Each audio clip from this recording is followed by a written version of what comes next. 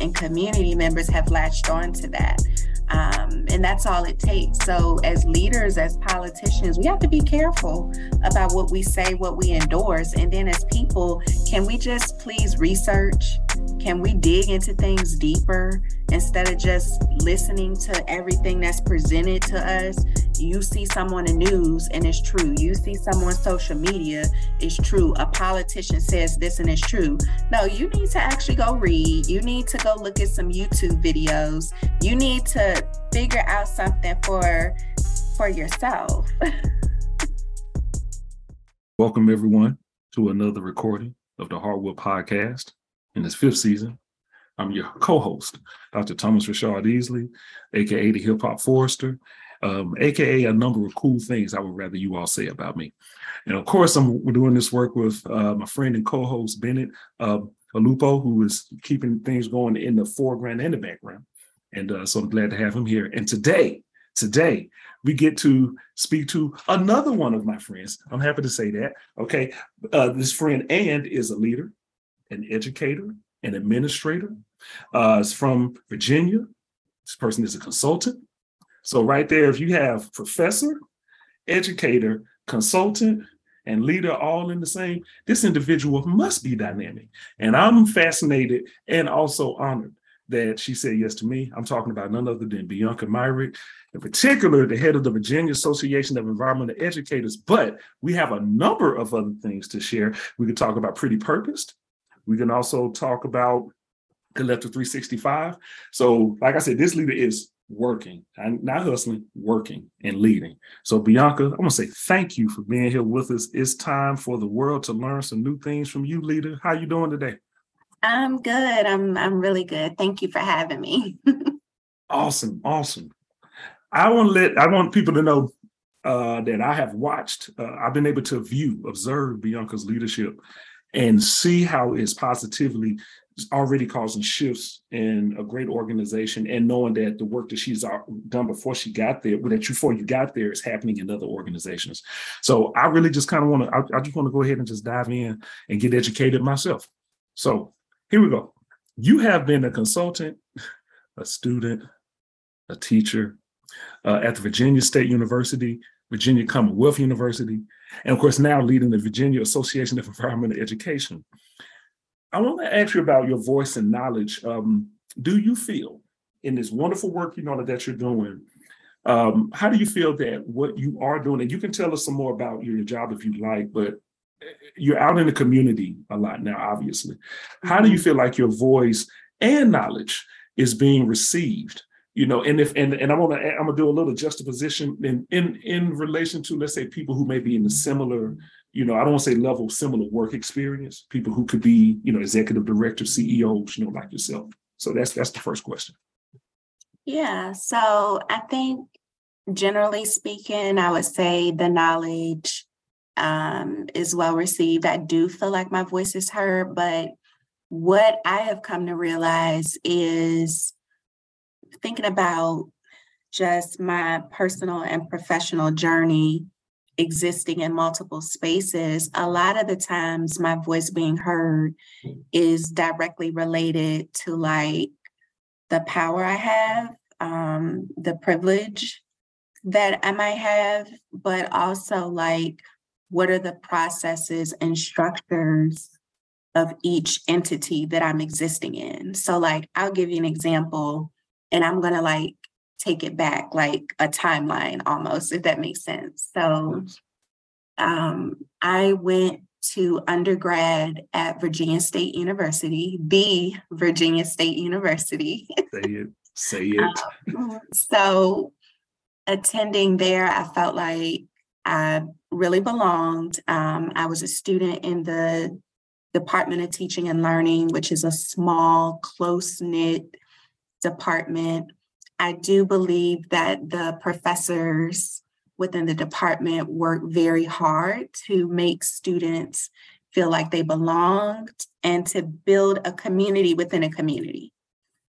So what did that look like? I mean, it looked like informal mentoring, or like me hanging out in my professor's office after class, just building that relationship. It looked like them picking students and saying, hey, we've got a conference to go to, you're coming with us. I mean, they worked really hard just to build that community within that department.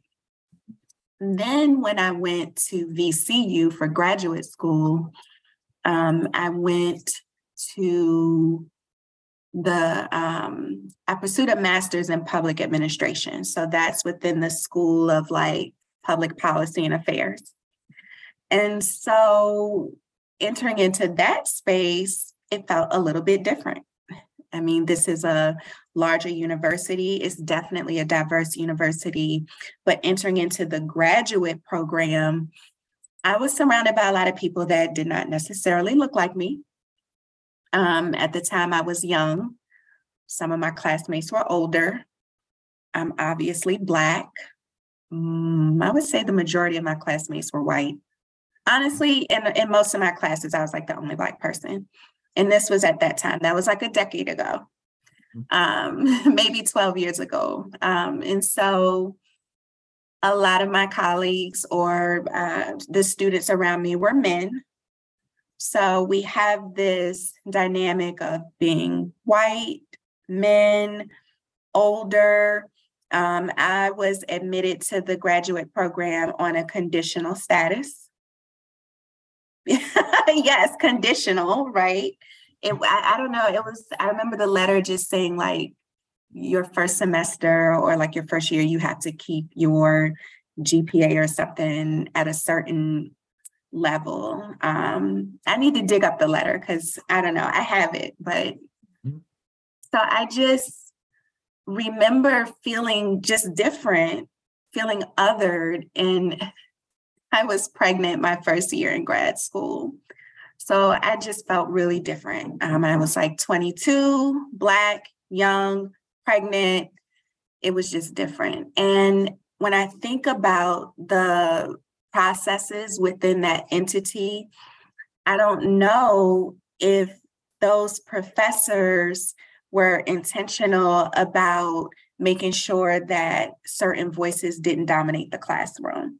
Or that every voice was heard. So that's what I mean when I say that a lot of the time, you know, my voice or knowledge being received is directly tied to, you know, my power, my privilege, my position, but also what are the processes and structures in place at whatever entity there is. And so like, it's no shade against them. I just don't know if that was a thought. Now, let's fast forward, thinking about my career journey. Okay, so I am a teacher by trade. I have a license to teach in the state of Virginia, and I taught the past 12 years, K through 12. That space is, I would say, when it comes to knowledge and voices being received and heard, is very similar. You're in a team of teachers. You have to plan together, you have to execute together, and certain teachers, certain team members, their presence, their knowledge tends to dominate the space. And so that's something that we have to think of when we think about when we work together, is how can we make sure that we're inclusive of all voices that are being heard, especially for people who may tend to be a little bit introverted. I feel like a lot of the times no one really says like extroverts pipe down. It's always introverts. Why are you not speaking up? And so now let's fast forward to now my career is very much tied into like higher education, the nonprofit realm, and philanthropy. So this realm, what I will say is that there are some organizations and some spaces that you step in that work intentionally to make sure all voices are heard. In the way that they conduct meetings, the way that they ask questions and things like that. And then, of course, there are some spaces where, once again, it's more of a hierarchy type of structure. And so that really just depends from entity to entity or organization to organization. But now I do realize that I'm in a leadership position. I'm also in a position of power. And so I use my prior experiences to inform how I interact with other people. So that looks a certain way in the classes that I teach at the university. It looks a certain way in the meetings that I'm responsible for facilitating and conducting across organizations. I always think about like, how can I structure that so that I'm making sure that everyone has a chance to contribute if they want to, without making anyone feel targeted or like I'm pinpointing them. So yeah, I really think that my prior experiences on not being heard kind of plays into now I know that I'm in a position where people are expecting to hear my voice. But I try to be intentional about like, how can I uplift, highlight, and elevate the voices of other people? Uplift, highlight, and elevate the voices of other people. Oh, I'm taking notes here. That's a quotable. Okay, another quotable. I just have to hit pause on my agenda just real quick. I did not know that we had other things in common. So we're both HBCU grads. I went to Alabama A&M, so I love VA State. What you said about that provisional being admitted. So do you know? And I want to speak positively because my major professor, who was at Iowa State, he since passed away, and he was wonderful to me though. And I'll say it, Dr. Richard B. Hall. And may he rest in power. And my other committee member, Dr. Sanderson McNabb, who's also passed away. So may he rest in power. And I'll go ahead and just tell you just real quick, because you're the most important person here. I get to Iowa State in the summer before the fall started. Now, I also have I have a great GPA, okay, leaving Alabama A&M and then working for a little while for a service working there. And I work over the summer, do a successful research project. Okay, successful research project. Fall's getting ready to start, and I'm asked to be, and I'm being admitted provisionally, which means that I don't get any funding. And I'm like, wait a minute. So then I'm like, wait a minute. What was the purpose of me coming here this summer to show you how good I am, only for me to be admitted on a provisional? So then when Dr. Hall, and he became a friend, when he told me that, and I got to give him credit because he was gentle and nice to me. He wasn't a jerk or anything like that. He was like, yeah, Thomas, well, let you in on a provisional basis. And if he would have said that to me a year before, I wouldn't have done what I did when he said it to me, which was I asserted myself. I said, well, Dr. Hall, tell me why I'm being admitted on a provisional basis when I know I have the GPA that you're looking for. GRE scores seem to match up, and I was here for a summer away from my family and friends working in a lab. Yep. He said there was something with my GPA. So just let you know what happened. I spent a year as an exchange student at UGA. Okay. And I came back to A&M.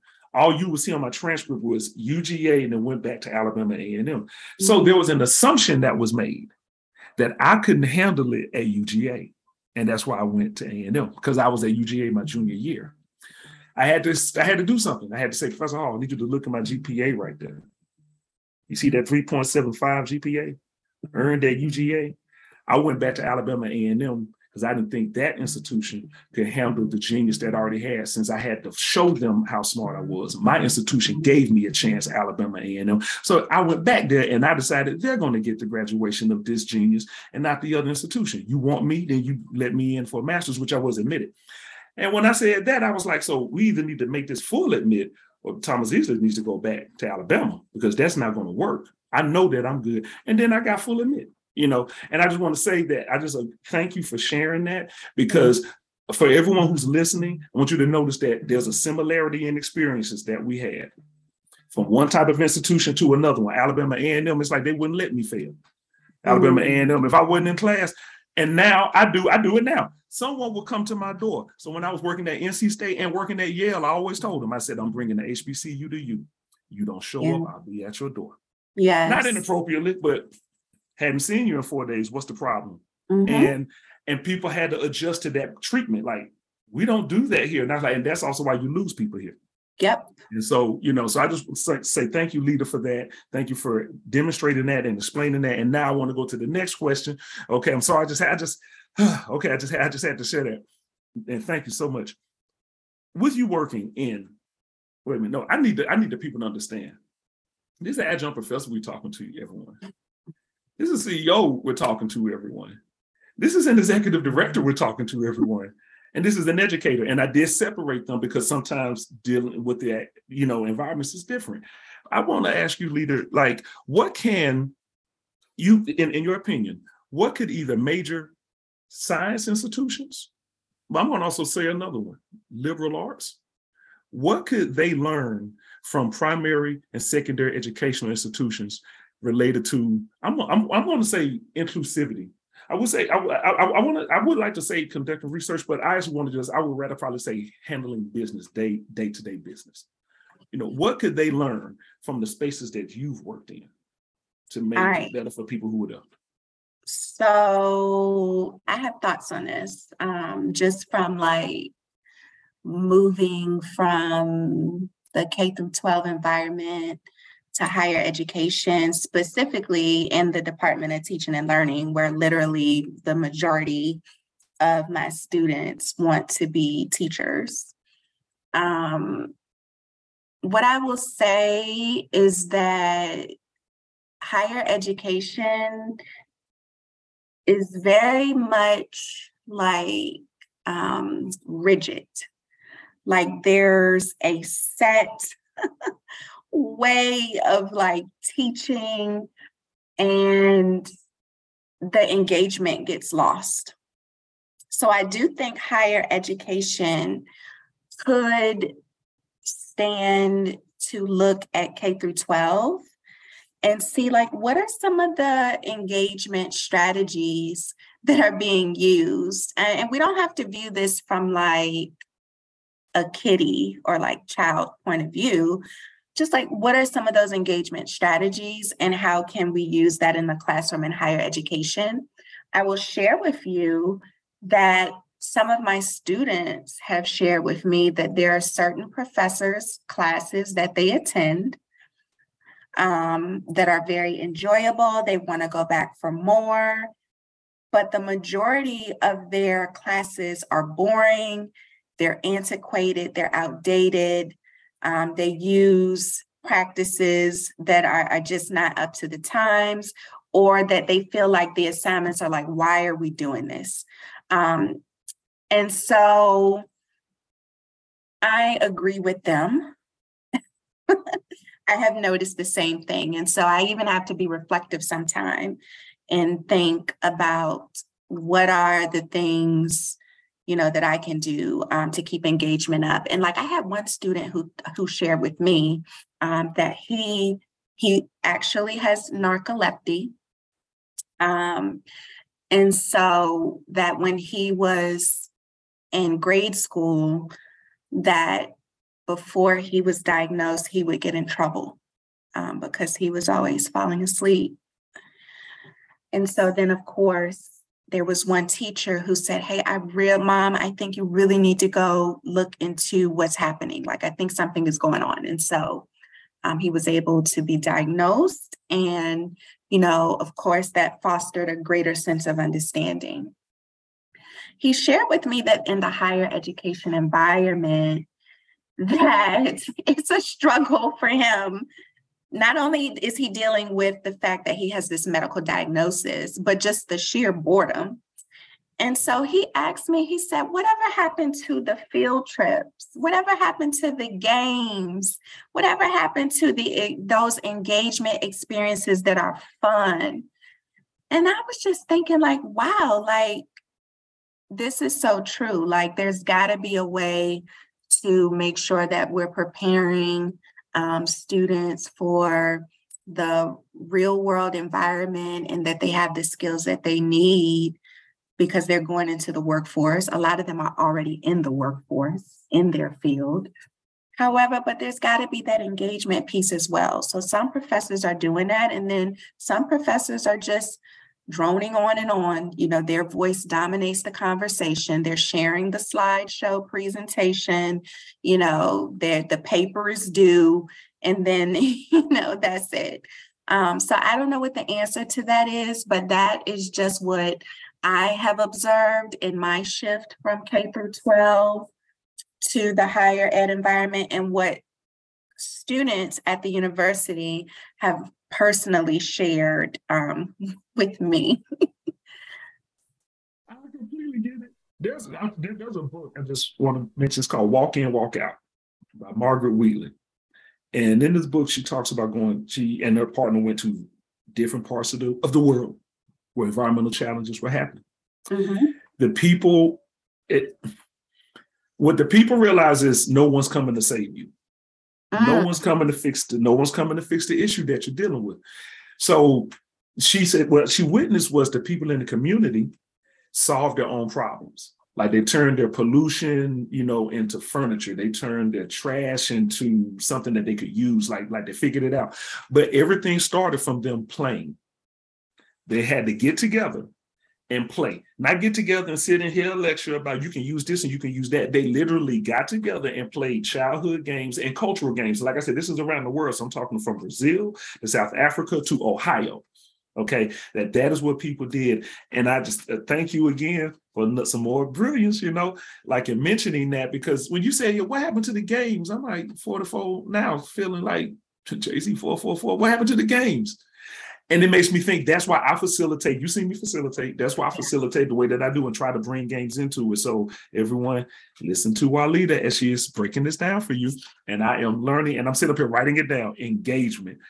So, man, I got the question, but I really want to ask you. So it's like, because you have done the wisest thing that I think many people need to do. Is, I'm not going to say should, because that's judgment, but I do think need. You reflected on your past experiences and you bring it up to now. And so the next question is about maybe comfortability, belonging, and like how has your experience in education been either what you expected or what you hoped for? And what I mean by that is, like, do you feel you can be yourself? In what ways, has, and you can speak for a number of fields, Bianca, so I'm not trying to box you in, but I'm going to speak for, I'm asking about education, but I know you have other parts to you. So if you wanted to add that, please, please feel free. But in what ways is the educational field doing well? And then how can it do better? Okay, I'm saying the field in general. We've spoken more about environments, but I'm speaking about the field, the industry, if you will, the profession in general. Yeah. You mean better in regard to belonging and making people feel comfortable? You said it. You said it better than I could. Yeah. So I think education is making strides, but I think there's a long way to go. So when I say making strides, there are bold conversations that are being had. Schools, and that when I say schools, I mean K through 12, I mean university. They are implementing policies to change their approach to things. However, what I will say is that it deeply varies from district to district, from school to school, from university to university. You could be within one school district, and there could be like 50 schools, right? And every single school could feel completely different. I had this joke that the school system that I was in for 9 years previously to me leaving, and I said, they operate like the 13 colonies. Everyone is doing their own thing. And so you could go to one school and there's a culture of belonging. There's a culture of joy, inclusivity. They have done strides or made strides to look at their processes, their procedures, and equip educators with the tools that they need to foster this community. And then there are schools that will be a few miles away in the same district under the same structures that feel completely different. And so you have to ask, like, what does that boil down to? And honestly, it boils down to leadership. It boils down to leadership. And when I say leadership, I mean the people who actually have the power to make and enact change. That's what it kind of boils down to. But also knowing that fostering those environments take time. Like, it's not oh, we're going to do this in 1 year and all the things are going to be fixed and everything is going to be perfect. But it takes time, and it also takes dedicated people. Schools that tend to have a lot of turnover are going to struggle with this. Schools that tend to not have a lot of turnover, or who have a core group of people who are you know what, we're dedicated to this. This is really hard. I'm going to pull my hair out, but we're going to see this through. They are going to tend to do better. And so I've been in schools that have both.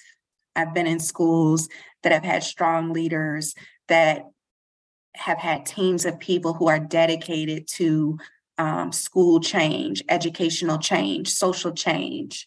And then I've been in schools where there's turnover with leadership, turnover with staff. There is no cohesive vision. So I think that's what it kind of boils down to. Thank you for saying leadership. As with all of the conversation around education, I think we need to lean in, okay, to CEO Myrick a little bit. I asked you something I probably should have started with. Why and how did you get, if I'm using the right word, cool. If I'm not, you correct me, fascinated, interested in education? I'm asking that because I'm an educator, and I'll admit, I'm in education because of my mom. My mom was an educator, and I'm an entrepreneur because of my mom. So I guess I really want to be like my mom, right? Mm-hmm. And I'm curious, how did you, who's been doing it for years? I would say that you've been doing it, longer than me. What was the seed, that was planted that you said, I want to do that? Yeah. So I grew up in a really under-resourced community, but one thing I can say is that I had really strong teachers, really strong teachers growing up in elementary school, middle school, high school. I had women role models that I looked up to. You would look at them I want to be like them. And, back, let's see, when did I go to school? When did I go to elementary and middle school? The 90s. And so that was when teachers, they dressed up, and they would have their little earrings on. Oh, and you could smell their perfume when they walked by your desk. You could smell that perfume. It was from Macy's or Hex, or one of those department stores. And their nails were painted, and the room was decorated perfectly. And the lessons all went together. It was whatever you was learning in social studies, it matched with what you were learning in math. I don't even know how they did that. But you know what? Some of my teachers were sassy and funny. They were sassy and funny. And it's how did you all, how are all these characteristics within one woman? And so I just remember seeing that over and over again, and just remembering you know what, I think I want to do that. And so that's what inspired me to want to teach. And then when I went to Virginia State University, I felt like I was embraced. That, like I said, the Department of Teaching and Learning embraced me. They made sure that I did what I had to do. Ma'am, you need to go take this test in order to do this, in order to do this. They really embraced me. So that's what kept me there. Oh yeah, I know this is what I want to do. And so I would say definitely just having that role modeled for me. And then when I started teaching, I remember student teaching that last year of college, and my cooperating teachers, they were really good. They were strong. And I learned what I needed to know to go in the classroom from them. And then my first year of teaching, they assign you to a mentor. You get a mentor teacher. And my mentor teacher, I'm still connected with her to this day. She is someone who took me in and said, this is what you need to do with the kids. This is not going to work. She would check on me. That was my first year of teaching. As a matter of fact, I was pregnant and that team embraced me. So I don't know what I'm getting at here, right? Probably just the people around me. And I love teaching. I love working with children. I love helping people grow and helping them reach their goals, because that's what a teacher does. And they inspire people. We help people reach the goals that they want to reach. We help them draw conclusions. We help them make decisions. We inspire all of that. And so I think it's crazy because as I'm talking, like something is clicking, right? We're in a dire teacher shortage. We're in like a really bad teacher shortage. And like, I don't know what the answer is to that.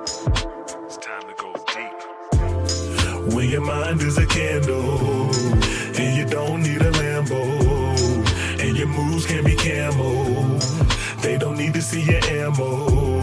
Protect your heart, don't get entangled. Keep your mind, see different angles. Stay open, tune different channels. God don't give you more than you can handle. When your mind is a candlelight, it means that it's bright amongst darkness.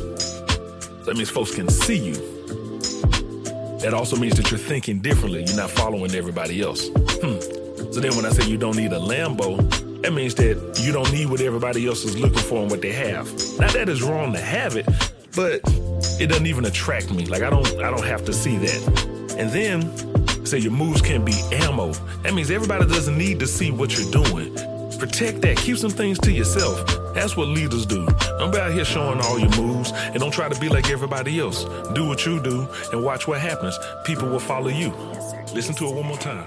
Like there's answers like, right, pay them more, give them more time to plan and stuff. But like, I really do think that teachers just need to be wrapped in like love and care and support, if that makes sense. Listen, I was telling Bennett before you logged on, I'm reading a book called You Can Heal Your Life right now. And that's actually, I've only gone to like chapter 4, and I just started looking at it this morning. And that is that's like the only thing that the author keeps kind of bringing it back for us to get through our challenges. She keeps saying, loving yourself, love yourself. And I remember when I went to Yale, and I was brilliantly told, take love there. And I'll be honest, at first I thought that's very simple, like, no. But when I got there, and I'm not saying love wasn't there, I'm not going to say that, okay? But when I got there, and in other places, I feel that people are very on the hustle and bustle. We're really trying to shine. We're in this competition with each other. And to me, that's great. However, what I noticed is that kind of environment then makes people compete with each other. Mm-hmm. I think that that kind of energy now makes people question themselves. And then really, if you're doing it to yourself, you're going to do it to somebody else. That's the thing I've noticed. Like if I feel insecure about me, then I'm going to feel insecure about you, or I'm probably not going to like you, especially when I see you shining. So I think it's so much wisdom. And, you were saying it, and I really hope that as people are listening, that they can hear that and really take that, okay, that we need love. No, that's not too sensitive. No, that's not soft. That is literal, because we are human beings. And if we're not loving ourselves, it's hard to love someone else. And if we're not in an environment where we're receiving it, then it's also hard for us to give it, but it's not impossible. And so with that, I just want to ask you one other question about education, because you have this other piece to you too. Or the other parts, and not piece, parts. And that is about, not going to get political here, but I would like to know if this is impacting anything that, any of your engagement. And that's in particular what's going on in the country right now around critical race theory, CRT. I definitely can ask you, like, what are your thoughts on people, whether it's politicians or whoever, using that to campaign in an election, whether it's for or against? And, just how do you think that this impacts or affects your profession, and I just want to go back to say something that you said. I love teaching. We help people reach their goals. I love children, so just, having that, is just that an okay question for me to ask about that? Yeah, absolutely. So when I think about critical race theory, I think about like a theory that is very much rooted in teaching like systemic racism and how it permeates the current environment that we're in. It's a lens that we look through.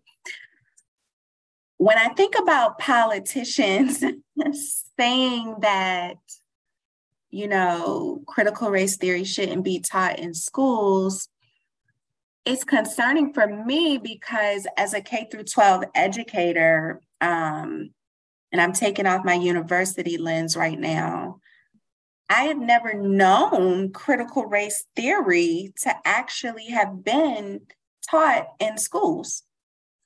And so I've taught kindergarten, 4th grade, 5th grade, 6th grade. The last part of my K through 12 career was teaching just science and history. And so I had to have like deep knowledge of like the standards, the history standards. And I promise you that teachers are just teaching students history. They're teaching them how to analyze things from multiple perspectives. They're teaching students how to look at primary and secondary resources and analyze them. They're teaching them basic American history, basic ancient Greek and Roman and African history. Never have I seen critical race theory taught. Anything that is being taught that is race related is just the facts. And so it was just disturbing to me that certain political candidates campaigned and made that a part of their campaign because they have significant influence over people, parents, communities, and to campaign on something that's just completely not true, it was like concerning. And so now when we look at the other side of that, in some places, those candidates are actually in office, and now they are implementing policies based on that as well. So yes, that is concerning to me. Now, the university lens is different, and it should be different because by then people have chosen their specific disciplines that they want to go into. People are at the university for a reason. And so if people want to teach about critical race theory, they should be able to. I know personally, the class that I teach like a community-based education class and like a nonprofit course. We always look at things through a lens of social determinants of health, racial inequity. We look at all of that because it plays into what I'm teaching. I'm teaching people how to go out and enact systems level change and develop programs to support the community. And so we have to look at those things. But as a K through 12 teacher, I have never, ever seen critical race theory being taught or even in any of the standards. So yeah, that was a bit concerning for me. And I do know that in some places, there is policy that is being changed based on critical race theory. And I won't name those places. You can do your own research, people. Oh, thank you so much for that. And here comes another point of question. Yeah, and just going off on that, I taught for 2 years in Los Angeles and then a little bit in Minnesota. It's scary to see that because going into the classroom in certain conservative areas, in certain areas, it feels like you can't really be yourself or bring your own history. The facts is yourself. Yes. It's the life that we live. And I know a lot of teachers will speak on the life that they live, but it's not seen as, even if it's not, critical race theory. Mm-hmm. Like what we're saying isn't critical race theory. As you were saying earlier, we're just saying what we lived. Mm-hmm. But a lot of other educators can bring their full self. We need to stop short if this keeps progressing and progressing. So, yeah, it's very concerning. It's just crazy because I'm like, I promise you, teachers are just, reading some books, and the kids are having debates. They're teaching their students how to think, for themselves. They are reading books about, great figures in history. They're learning about all these wonderful things that are historical facts, but you have inserted your own agenda and twisted it to something else. And parents and community members have latched on to that. And that's all it takes. So as leaders, as politicians, we have to be careful about what we say, what we endorse. And then as people, can we just please research? Can we dig into things deeper instead of just listening to everything that's presented to us? You see someone in the news and it's true. You see someone on social media, it's true. A politician says this and it's true. No, you need to actually go read. You need to go look at some YouTube videos. You need to figure out something for yourself.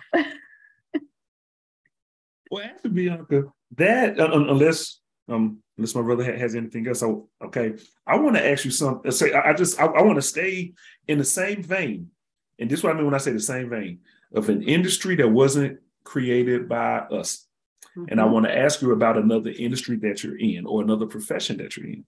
And that's being you now being the head of the Virginia Association of Environmental Educators.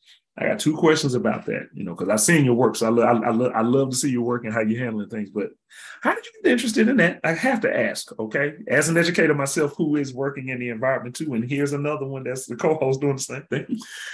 And I actually want to take my friend's question and maybe apply it to this one, okay? Which is, what struggles have you had in this role? Because you've given us the struggles in education. You did that. Yeah. So I'm not trying to, you usurp that. You already did it. But what about this? And let me ask you this. What opportunities do you see, right? Because we're definitely about solutions. Since I've been working with you, that's all you've been about, So just challenges and then solutions, or maybe challenges and opportunities. Ooh, how about that? Challenges and then opportunities. Yeah, so I came into this role my last year teaching, which was just 2021, 2022. I said, I've got to leave the teaching field because, I was already part-time executive director at another nonprofit, and it was not sustainable for me to teach full-time and fulfill that role. And so I said, you know what I'm going to do? I said, I need to find another part-time executive director role. And lo and behold, I saw the role open up for the Environmental Association. They were looking for their first executive director. They were an all volunteer organization prior to. And I said, this is it. I said, I am going to apply for this. I am not an environmental educator. However, I told you that my last few years of teaching were heavily focused on science. And in addition to that, I am passionate about the outdoors, specifically equitable outdoor access for people, because I believe that it contributes to an overall healthier lifestyle. And so I applied for the role and I got the role. So now I'm like, oh, wow, I actually got this role. Now what, right? When I came into the role, the first thing that I noticed was that there wasn't too many people that looked like me. It was really a space that was dominated by white women. Okay. And so I was like, well, what is this about? And so I began kind of digging deeper into that. So I think one of the major priorities was like, wow, we need to diversify this organization. And this was a shared priority. It was something that I really wanted, but that the organization also identified as a growth opportunity. They wanted to diversify the organization, everything from the board members to potential future staff, but also the membership, because it's a membership-based organization. So I would say that's one of the major growth opportunities. Another one is something that many smaller grassroots nonprofits face, is just making sure you have sustainable funding. So what does that look like for an organization that was all volunteer? Well, I have to work with them to create a development plan. Like, what does a sustainability plan look like for this organization? So those have been two growth opportunities that really I'm centering and that I'm focused on, is just diversifying the talent. You know, we know that organizations, systems, policies, all these things that are in place were developed typically under one group of people. And so we know that we can diversify that, it's just going to yield more positive outcomes, perspectives, diversity of thought. Additionally, I would say in this nonprofit sector, a lot of the times organizations want to make an impact with communities that need it the most. And a lot of the times they will say those are historically marginalized communities, Black and Brown communities, rural communities, communities that have low assets. And I say low assets or like under-resourced, because we've got to start talking from a lens that, like, you know, shifts the responsibility to society and not necessarily the person. There's a variety of reasons why someone may have low assets or why someone, you know, may be struggling financially. And so when I think about this space, in order to do that work, we need to be working alongside communities. We don't need people doing something for the community. We need to work alongside environmental educators. We need to figure out, what do our teachers want? We need to figure out, what do diverse communities want? Like, what would make you want to become a member of our organization? Can we figure that out first? Can we figure that out first?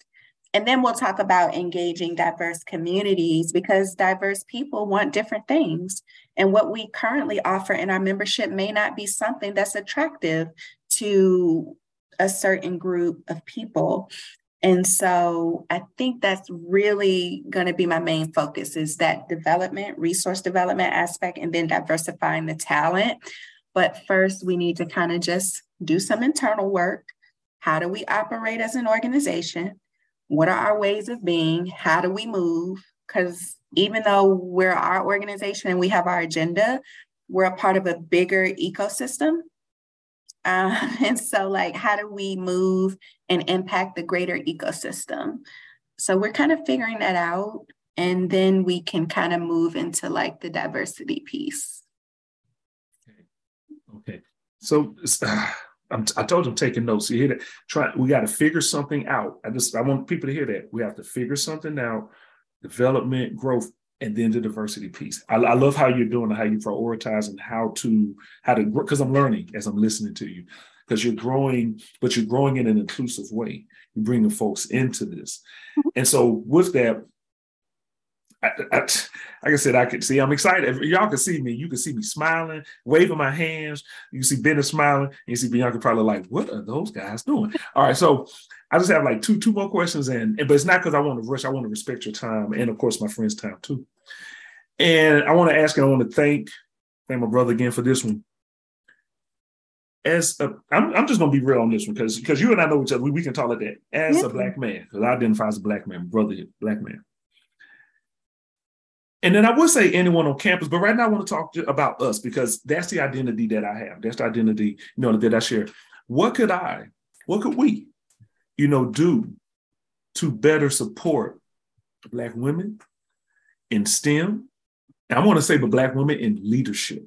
Okay. Mm-hmm. The reason why I'm putting them together, because I believe that where Black women are, divinity is, but you probably just haven't been there. Our presence, your presence, excuse me, hasn't been there like that. So that, so that's also what I'm saying. And I'm just going to add, or anyone on campus, what could be done, or anyone, period.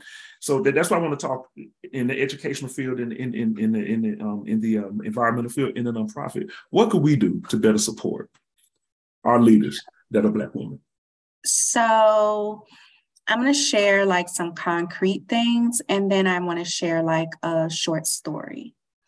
So I would definitely say continue to show up at our events, sharing resources with us, making connections, like being a connector. Like if you know that there's someone that we need to connect with or a resource that we need to connect with, be willing to share that.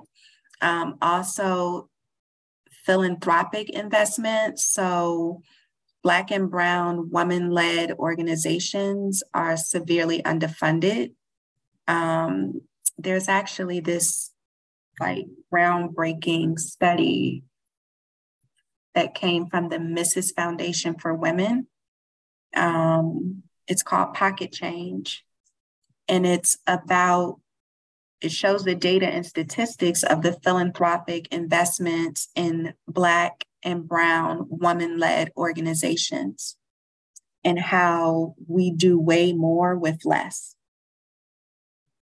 That's what the report is about. Look it up. It's called Pocket Change from the Mrs. Women Foundation. And then it goes into like Black and Brown woman-led organizations that work with girls. So that includes like your STEM organizations and things like that, and how they're severely underfunded. And I can speak to that because I'm ED of a girl-centered organization, and I'm part-time ED. Well, I'm part-time ED because we're still building ourselves philanthropically. Think about it. So I definitely think supporting from that aspect, but also being aware of like just your power, your privilege, your presence, and how that can be a positive contribution to what Black women are doing. And, speaking up when you see something or when you hear something. So I'll share with you, I'm in a leadership group with some executive directors from various organizations within the community. And the organizations are like, one's a food bank, one is like a youth service. It's just a variety of organizations, right? Okay. And I am the youngest one in the group. The majority of the executive directors are like in their 50s. And so we just have open conversation. It's a space for support. It's like a collective, and it's wonderful, I'll be honest, just because leadership can be a little bit isolating. And so one day we were having this discussion, and I think I was speaking about like systems and shifting away from like traditional ways of working. I think I can't remember. I think it was rooted in like it was about white dominant culture within organizations and how that permeates into the workplace and how that impacts how we work and how we do things. And one of the executive directors, said, well, I agree with you, but I don't know, we have to make sure that we're not too aggressive. He made a comment about being aggressive, and it was shocking to me because we were all just having conversation. And so everyone felt like this awkward pause. And then the one Black man in the group, he said, well, I need to say something. And he basically said, well, who are you to determine what is aggressive when Black women have had, they've been under the gun and your foot has been on their neck for years and years? And he was like, so what is aggressive? She said nothing aggressive. She just made a comment about maybe shifting away from traditional work structures. And for whatever reason, you found that to be aggressive.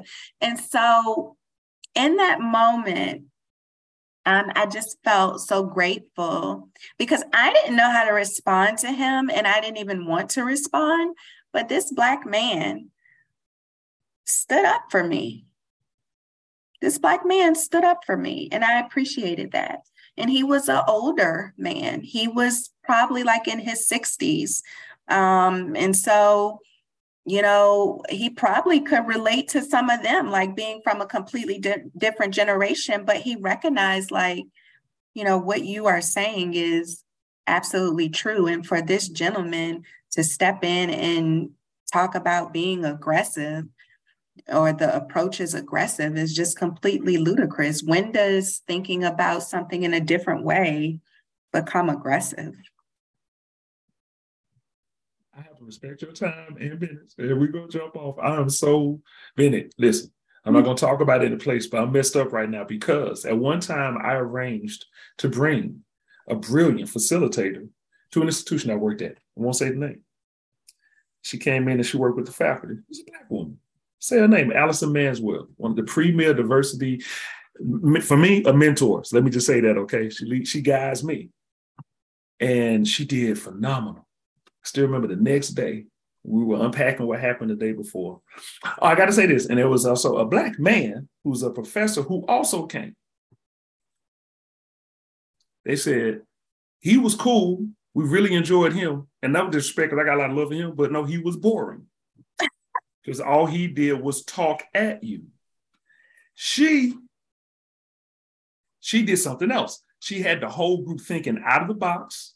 And I got to say this, they asked her to stay longer. That's the part that was fascinating. I keep going. And when they said the next day that she was aggressive, and I had to speak up. I was like, wait a minute. How was she aggressive when you asked her to stay and you asked her to keep going? And I was like, just because she's educating us on better ways of working with college students, I'm like, she's aggressive. And I'll be honest, Bianca, I did something. I said, you know what? I appreciate y'all saying that because you just helped me out. And I was the only Black person in the room. I said, I figured out what the problem is. And it's y'all. Yeah. And the whole room paused. I said, you're the problem. I like, she didn't do anything. We didn't even pay her price. And you say she's aggressive. So I'm not, you know, not that you need me to affirm you. And confirm anything you're saying. You know, I'm just sharing that. And I'm not saying, woe is me, because look what I did. You know, no, nothing like that. I'm saying, here again, your story is your story. But so many people have a similar, you see, I didn't even know you've been through that. And I've had to be the one to do that. I'm like, hey, really? You know, so the last question I have for you, Lita, because we're going to have to do a part 2. Yeah, we got to get to this environment. We got to get into it. We can do a part 2. Yes. That was my way of asking you. So yes, I'm sorry. May we do a part 2, please? Of course. All right, Lita. We're gonna need to have a season. We're gonna need to have a season 4 part 2. Like just repeat. Like just have everybody on there twice. So I like how my brother's 4 or 5. Just yeah. I'm down with you, man. Let's do it. If it works out. We've talked about Bianca education. Mm-hmm. We have touched on environmental, in my opinion, environmental education, but the Environmental Association. And we've talked about higher education. And we've talked about diversity without even really using the word, and inclusivity. The reason I just wanted to do a quick run back over that is there anything else that you would like to tell me? Tell Bennett, but tell anyone who is listening in particular about how to support, and I'm going to say just leaders. Okay, because it doesn't, I don't want to box anything in, but I'm just going to say, so anything else that you'd like to share either about that or about education, anything that I have neglected to ask you? I can't think of anything specifically. I will say I know that the focus of the podcast is definitely like diversity, equity, inclusion, accessibility, justice. And so I just want to encourage people to not look at it through a lens of excluding people, but just remembering that it's really a lens of thinking of how what we currently have is really created just by one group of people. And so it can't be for everyone. So how do we bring everyone in? It's really about like that togetherness piece. It's not about excluding anyone.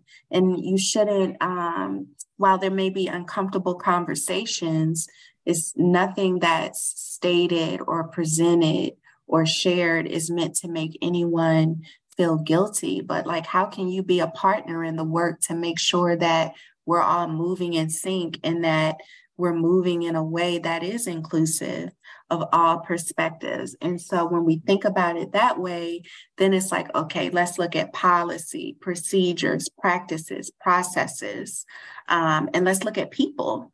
And, the 5 Ps, right? Policies, procedures, practices, processes, people. And how do we make sure that it's from a justice lens, that everything we do is equitable, that we're being inclusive, that we're thinking about accessibility. And so I just encourage people to look at it from that lens and know that there's not like this prescriptive set of like overturn or tear this down to make it right, but that it's small steps. It's unlearning and relearning. We can't overwhelm ourselves. Like, we've been drenched in this history for hundreds of years, right? So it's not going to change overnight, but it's the small steps. There's conversation, there's the lens, there's like the aha moment, and then there's like, okay, how do we put this into action, right? It's a Shirley Chisholm moment, dropping the mic. That's it. Dropping the mic on that. Okay. Policies, procedures, practices, processes, people. How do we do this through a lens and do everything in an equitable way and in an inclusive way? There's not one prescriptive thing that we can do, but we can learn the togetherness, come together, figure this out, and then implement and do it together. Yeah. That's me. I just hope that that's a decent example of listening to the leader, working to apply what she just said, and then saying it back to you, because I think that's another thing people need to do. I'm listening to I'm saying now, speaking to the audience, I'm listening to what Bianca is saying, and I'm writing it down in a way that will connect to me so that I can then implement it, not challenging it, even though, I can ask questions, I have nothing to challenge because I'm just curious and I'm learning so much. And I am honored that you have shared this with me today, or with us, today. Bianca, we are definitely going to do a part 2. We're going to have to, because there's these other aspects of you that I also think lend itself to what we do here in Heartwood as we talk about the intersections of DEI, justice, and access. And you have been a phenomenal guest here. You have given us so much that we need to work to digest as well as apply. And just love to have you back on. And I just want to say, everyone who's listening, I want you to here again realize that we're bringing in leaders who are pushing the envelope. And I'm going to say it this way, creating new envelopes. You heard what was just said. And even another one of our guests talks about being in environments that weren't meant for us. I like to say monocultures, and still breaking through and making it, as Ray Charles would say, do what it do, but breaking through and making it progress. Like you said, leaders who do more with less. And I'm looking at you when you're doing it and you don't even look like you're doing it. I'm looking at my mom, and I always clap because she was the same way. She didn't look like she made it look easy. And I would see her give children clothes, sometimes my clothes, bring money and doing all of this. And now I see why I work so hard to do it now. And I'm thankful that I connected with you, and thankful that you came and you blessed the Heartwood Podcast. Everyone, this was another eye-opening and heart-opening episode. Hopefully people of Virginia should be very proud. You got a strong representative, and I know I am, just to know you. And everyone, just take these notions, take these words and apply them. And as you see, we're going to have our leader back on at some point. So if you're hungry for more, good. We'll bring her back for more.